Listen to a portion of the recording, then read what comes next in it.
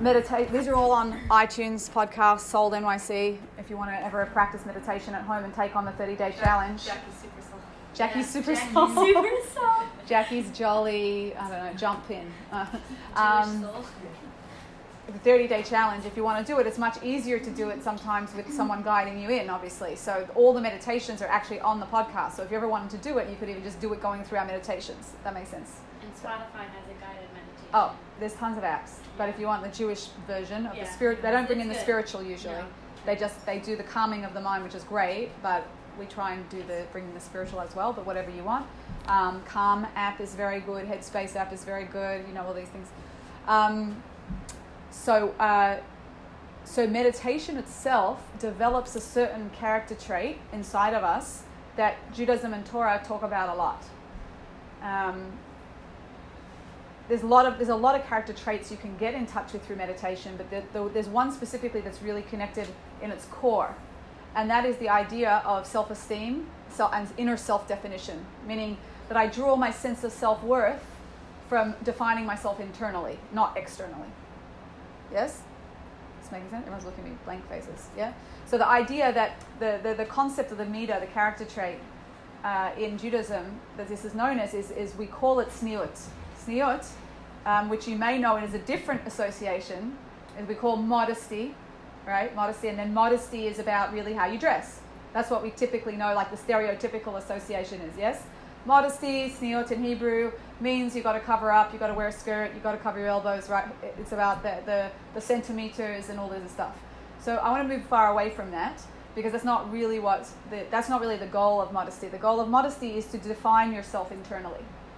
That's really the goal. So no matter where you're at in your own connection, and it's not even really, I don't want to go near the Jewish law or customs of modesty. I want to go into the internal root of it, because until you understand something from its roots, you don't really, all the other things seem either weird or extreme, or you don't relate or whatever. And the goal is not necessarily to relate to the custom, it's to relate to the character trait that I think everyone for sure resonates with and wants, meaning to be defined internally and to draw self-esteem from my internal sense of self and not from the external world.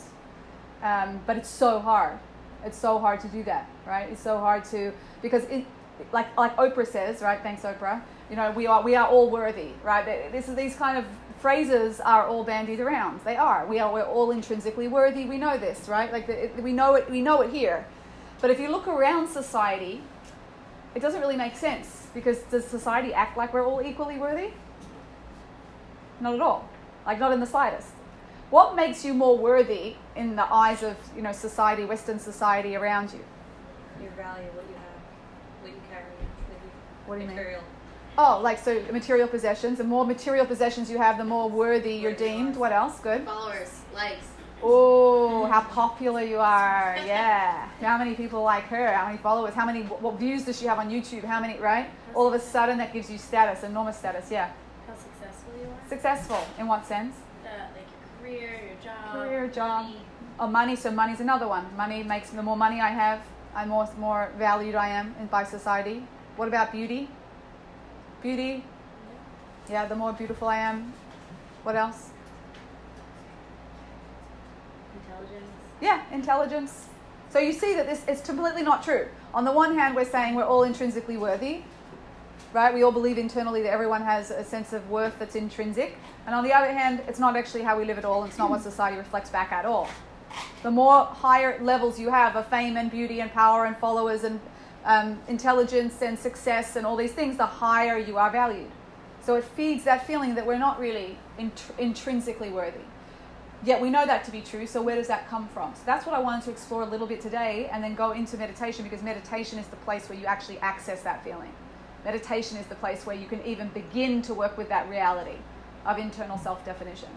And that is the place that is the place that you can then practice all the other things we've discussed. Let go, let God, and patience, and all the other things we discussed, calming yourself down, all of that's good. That's where meditation for sure enhances all those things. But the internal root of this idea is really the core.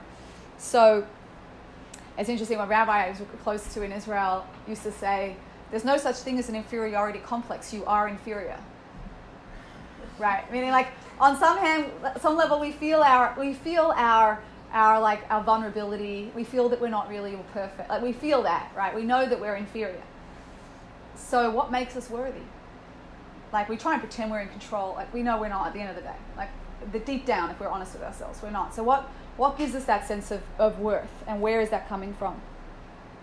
So it turns out, from a Jewish perspective, like, we're looking at the Jewish perspective of self-worth, I guess. Like, where does that self-worth draw from? And the idea in Judaism is that every single person is a soul, right? You have a soul. Soul is like a godly soul. The soul is, you can't really say a piece of God, because God is one. You can't cut God up into bits, right? But in a sense, there's a spark of godliness inside every person, or holiness, spirituality. A spark of your soul. Your soul is that connected to that spark, and that spark that you have inside of you, that soul that you have inside of you, means that you have godly potential. Now, when I say godly potential, it's an elevated potential, a holy potential, and a potential to be very righteous, to be above what we would call like the human, like the instinct level, right? The lower self, the animal self. You have a capacity to be an amazingly, incredible, great human being, right? And if you think of any person that you admire in life right now, think of someone you really, really, truly, genuinely admire and respect enormously. And if I go around and ask you, what is it you respect about them? Like, what character trait do you respect about them? What would you say? What would be some examples? Humility. Humility, yeah. Kindness. Honest. Perceived strength. Perceived strength. They're strong, internally strong. Yeah. What do you admire about people? Positive mindset. Respectful to others. Yeah. So when we look at these qualities, they're all godlike qualities, so to speak, right? They're all elevated qualities. They usually are overcoming some sort of selfish drive within in order to demonstrate that quality, whether it's compassion, mercy, honesty, respectfulness, right? It's not just about knee-jerk reaction from my lower self. It's from a higher place. So every single human being has the ability to be godlike, to emulate a godliness, meaning to be coming from your higher self, your higher soul all the time in life. But it's a lifelong journey. It's not something we can do just in a blink of an eye. So the interesting thing is that I'm just going to quote one source here. In the Mishnah, Pirkei Avos, Ethics of Our Fathers, it says here, beloved is man, humans, who were created in God's image. God revealed an even greater love for us by informing us that we were created in God's image. As it said, in the image of God he made man. So, meaning there's two things happening here. One is to register that we're made in God's image, meaning that we have a godliness inside of us. And the second is that it was indicative of a greater love that we were told that. Because if you think about it, God could come along and just create a human being and then go, okay, done. But the fact that God said, by the way, you were created in my image, tells us that we then know about our potential. Otherwise, we wouldn't necessarily know. Is this making sense? So we know that we're made in a godly image and that we have this higher soul and we're meant to be bigger than just our lower instincts that want to just make us feel good and just have what I want to have and indulge in what I want to indulge in and knee-jerk reactions. Like we're told that. Animals have a type of soul, but it's a lower soul. It's called the nefesh. And the animals do not have the obligation or capacity to rise above that lower soul.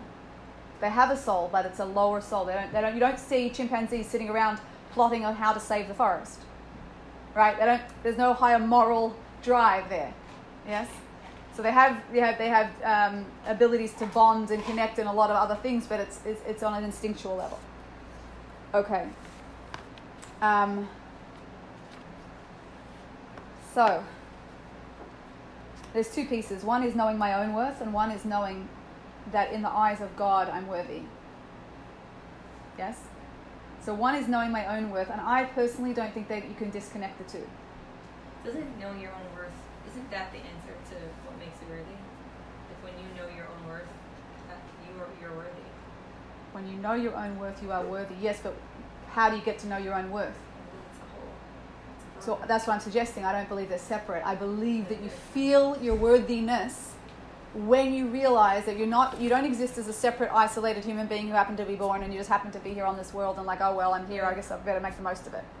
When you connect with the idea that you were put in this world for a reason and you have a life purpose and you are here to make a contribution, and that you have a soul, and that God is intentional about you, and you're not a mistake.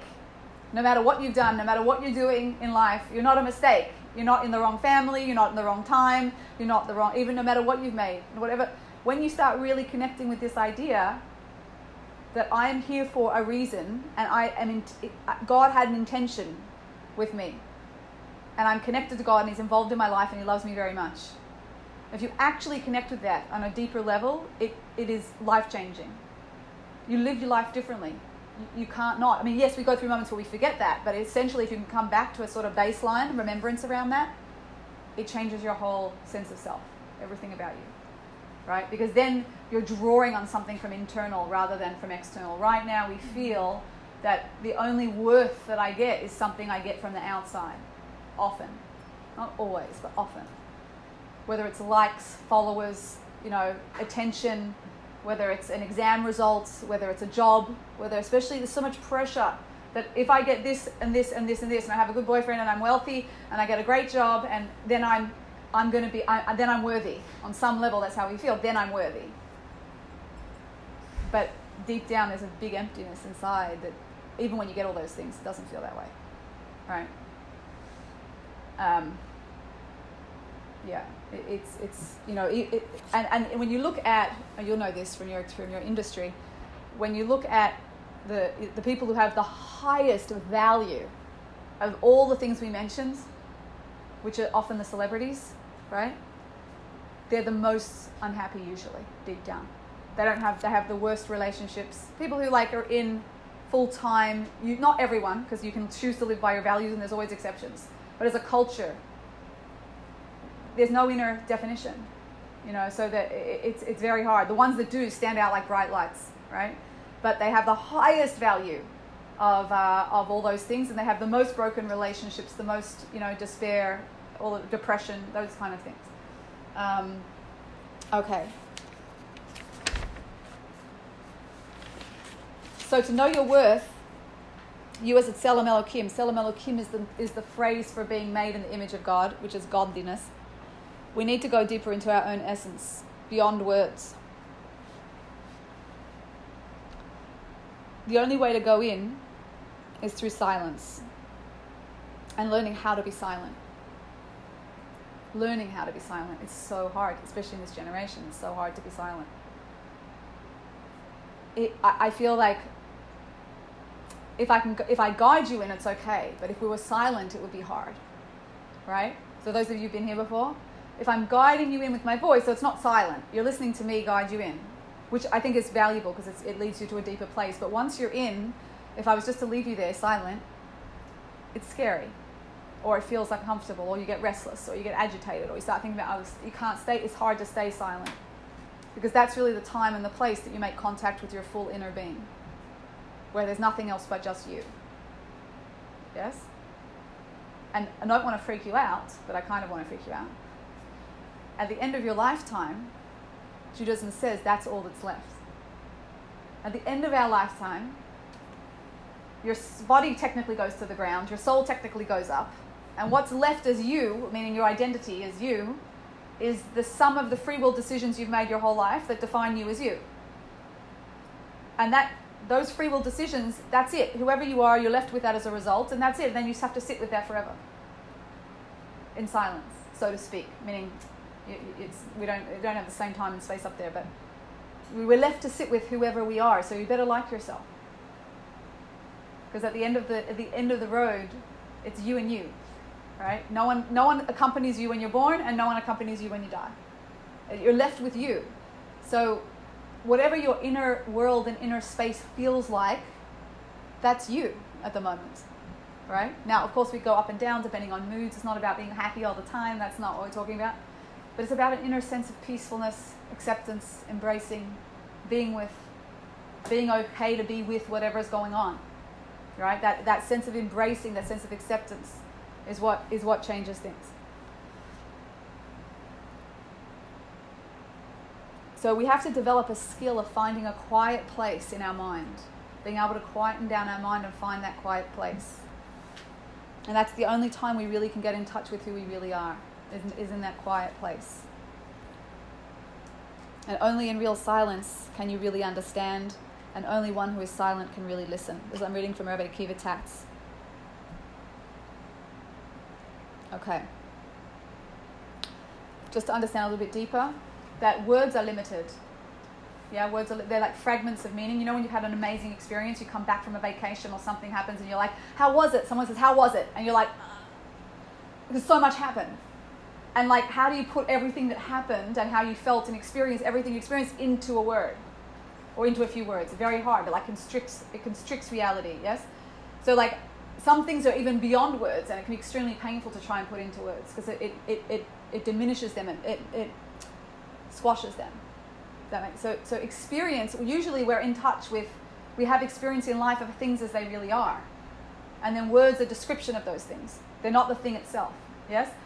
Inside myself, I am just me. I'm connected to me. I don't walk around going, I'm Jackie, I'm Jackie, I'm Jackie, I'm Jackie, right? Jackie is just my name, a label that you use to identify this face. But I don't need it inside myself. Inside myself, I'm just connected to what is. Yes? So words are just labels. They're not really the thing itself. I once was with two friends who had given birth recently at the same time. And one walked in and hadn't seen the other one for a while and they were like, how was it? And the other one was like, oh. And the other one was like, oh. And I was like, what? Right? They were sharing a whole language without words, right? You can't put that into words. You can't, even if you try, you can't, right? Sorry, yes, a theme repeating here, sorry. Okay. So we have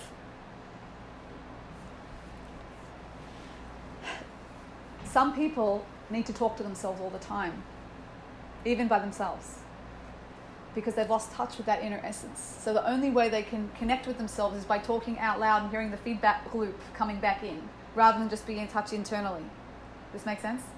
So it disconnects you in a way because you're not connected deep down inside, you're just doing a feedback loop through the words. Yes? So it's a low level of operating because it's not who we are, right? We're much deeper than that. But people don't know necessarily how to connect in a deeper way. Okay. By the way, Moses, we know the famous Moses in the Jewish people. He was one of the top leaders. And do you know that he had a lisp? It says that Moses had a lisp. So he was not charismatic and he wasn't this big speaker. He had a lisp. And he's saying to Hashem, he's saying to God, I can't even speak. I can't be the leader. And God's, go. That's who you're the one I want. Because he had such a direct connection to the essence of everything that by the time it came out, it couldn't come out right in his words, through his mouth. Right? He was connected to all of reality from his essence on a deeper place. Things grasped, he was like prophet, so things grasped prophetically could never be shrunk into words. All right. So how do we operate differently then? So when something happens, when we grasp something deeply, the first thing to do is to savor its meaning inwardly. Think of ourselves as a well, a deep well, right? That's your inner essence, that's your inner vessel, a deep well. And we've got to let something sink in, or as Alexa would say, process, right?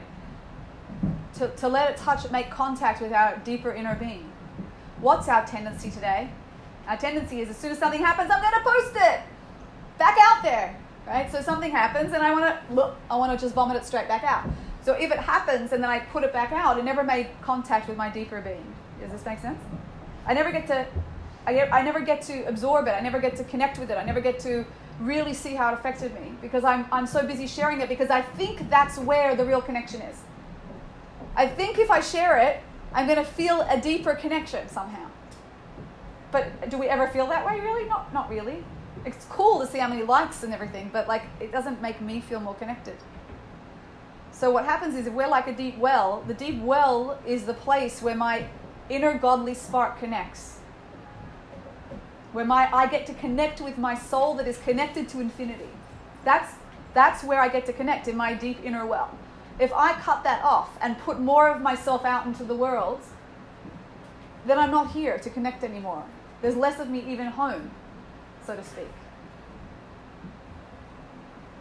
So the concept, if we want to I'm just threading this in so you can make sense of where to put it internally in the Jewish concept, if you've heard these ideas before about modesty.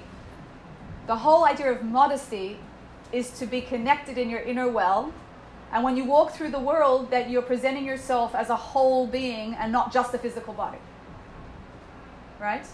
Because if I just put myself as a physical body, I'm disconnecting myself from the rest of my whole being. Meaning if I just dress in a way that only flashes flesh, and that's what people look at and relate to in me, however that means, I'm not talking about even halakha, I'm not talking about Jewish law. I'm saying however it is you dress. If you dress in a way that's physically provocative all the time, it gets you that cheaper attention of like a like, right, or on a post. But it doesn't get you that deeper connection that you really want. And by doing that, you disconnect yourself from yourself, because you've cheapened yourself by showing that you're a one-dimensional being. Does that make sense? And you're not, and by wanting external validation rather than internal validation. So rather than me knowing who I am internally, I'm wanting external attention to give myself that connection. But we never get it, and women always intuitively feel it doesn't work. But we don't know what else to do because everyone's doing it, and like that's the way to look good, and like, you know, we're stuck in a culture. Although I always felt if women just bandy together and change that, you know, it would make a difference. And I don't mean dressing according to halacha. I mean just making a decision to present yourself as a whole person, as opposed to a physical being. Just even that decision, on whatever level you're at with yourself, like, it would make a big difference to your own connection to yourself, right?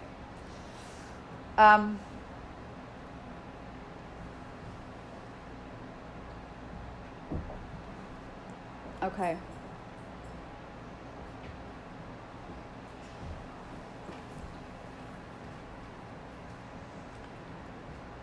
All right.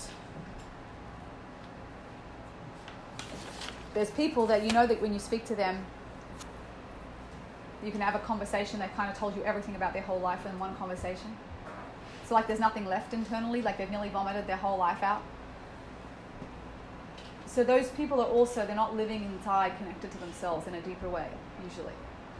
There's always more to who we are that should be shared or could be shared. Right? That's when you're connected to your inner place inside of yourself. And it's important to be able to come back to that whenever you disconnect. It's important to be able to know that there's a pathway back to that deeper place, and it never ever goes away. Because if you empty yourself completely, you retain no connection to your source. Okay. So what I thought we would do today. Oh, by the way, just before I finish, there's a quote here that says Esav is known as the man of the field, and Yaakov was known as a man of tents. In the Torah, it talks about these two figures, Esav and Yaakov, man of the field and a man of tents. And Yaakov was called a man of tents because he dwelled in his tents, his inner well, his inner tents, right? He calls it tent here instead of well. It's Rabbi Gershenfeld from Maor, head of Maor, right? It's a beautiful quote. I just heard him say that once, and I was like, it's so beautiful with this concept. And he says, Sneas, modesty, self-definition is just that. It's the tent within which one can dwell internally and find the privacy to change. Right? It's the tent within which you can, meaning when I have an internal sense of self-definition, that's where I can live internally, and then I can grow and I can change and I can work on things, but like it's a private, I'm not out there for everyone to see. Right? It's my own private place I can come back to and recharge, reconnect, work through. Whereas Esav, on the other hand, was known as a man of the field. He was out there all the time, right, in the field, always out there. Because we think that that's seductive. We think we're going to get what we need there. Okay. So, with all of that introduction, are there any questions, comments, protests, sharing, ideas? Does this make sense? Yeah, I guess I was like slightly confused with how the modesty and the inner well like tied together. Yeah. I think I got distracted with like thinking about like modesty as like the framework that I consider modesty to be in right now. But I think that tied it in nicely of like that's your inner space is like where you're able to like process and like and change in your own way versus just like being outwardly like engaging all the time and like trying to change in that way. So I kind of got lost, but then I think I found it. But I don't know. Yeah, I think. So basically what you're saying is like the quiet time that we take to like go within is the time that we allow ourselves to reconnect with our deeper self. Mm-hmm. And in that we know ourselves better, so we don't have to rely on the external world to give us that pretty good feedback. Pretty good, pretty close. Yeah. Meaning when we connect with our internal world, internal well, let's say well, because well resonates, that's where you get in touch with your fuller complete picture of who you are, which includes your higher self, which includes more of you rather than less of you. Anyone who's done a meditation here has felt themselves in a more expansive way, usually by the end of the meditation. You're more centered, you're more connected to yourself. And when I get into that place, to then imagine putting myself back out there as only a physical being, meaning dressing in a way or acting in a way that promotes me to be only physical, feels very cheapening to a person, to yourself, to do that, right? Regardless of attention you get or not get from external. But to put yourself, so the modesty in Judaism of the dress and all of that is the outer expression of how to be in the world that protects the inner space. Meaning that it keeps it intact, that I can walk through the goal is not to be ugly, the goal is to be attractive, but not attracting. Right? To be attractive, but not attracting. That when I walk in the room, not every head goes, right? Because then I'm just being related to purely on this physical level, and then it's objectifying me. I'm objectifying myself, essentially.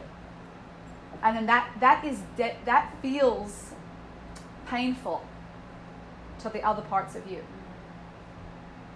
Right? You know the feeling when you walk past a work construction site and a guy whistles, a dog whistles. It's like, ugh, like, feels like gross, get off, right? Why? Because I've just been purely objectified. It feels disgusting. Right. That's the feeling, right? Now, I'm not saying we walk through life like that all the time and that I'm using the extremes just to prove a point, but it's the idea of how you relate to yourself in general. It can be just an attitudinal approach internally. Even if you don't dress that way, if you look in the mirror and start picking yourself to bits, what do you think you're doing? Right? It's the same thing.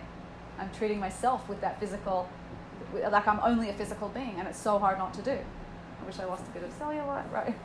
It's very hard. So by spending time in meditation, when I go into that silence, it connects me automatically with the place inside of myself and a quiet space inside of myself. That's the place where Natasha found that she found a deeper part of herself, this deeper essence that separated from her thoughts even. Even your thoughts, you think that's part of me, it's inside of me. But the meditation separated her from that so much. There was a part of her that was separate from the thoughts. The thoughts were there now, but they weren't defining her. They weren't even you weren't making her react in the same way. Right? It's a much higher level to be able to connect with that deeper part and be there regularly. But it's liberating. It's amazing. Imagine walking around the world and not caring so much about what other people think. For women particularly, even though there's always exceptions, it's a very big challenge, let's say, for women, because we like people, we're very good at relationships and connection, and we like to, in a way, people please. We like to get approval, we like to have fun, we like to feel connected, we like to have friends. We're in tune with people and relationships. So it's very, very hard to do what's right internally at the risk of disapproval. One of my favorite sayings is, the biggest power a woman can have is being willing to disappoint. If you're willing to disappoint someone, you are free. Right? It's just saying, okay, so they're going to be disappointed. Okay. But we're like, no, it's okay. Are you okay? Are you okay? Are you sure it's okay? Right? But it's not okay, it's okay. If I can just get to the place where if it's not okay, it's okay. And if they're disappointed, it's okay. Like, they're allowed to have their disappointment. If I need to do something different. I'm dealing with this with our students who couldn't go to their friend's, wedding or be in the bridal shower or whatever because it's on Shabbat, and no other way they could work it out, like whatever, or they couldn't go to something because it was on, and they're choosing to keep Shabbat now. Like, just as a recent idea that came up, a recent example that came up. Devastatingly difficult. That's a really hard one.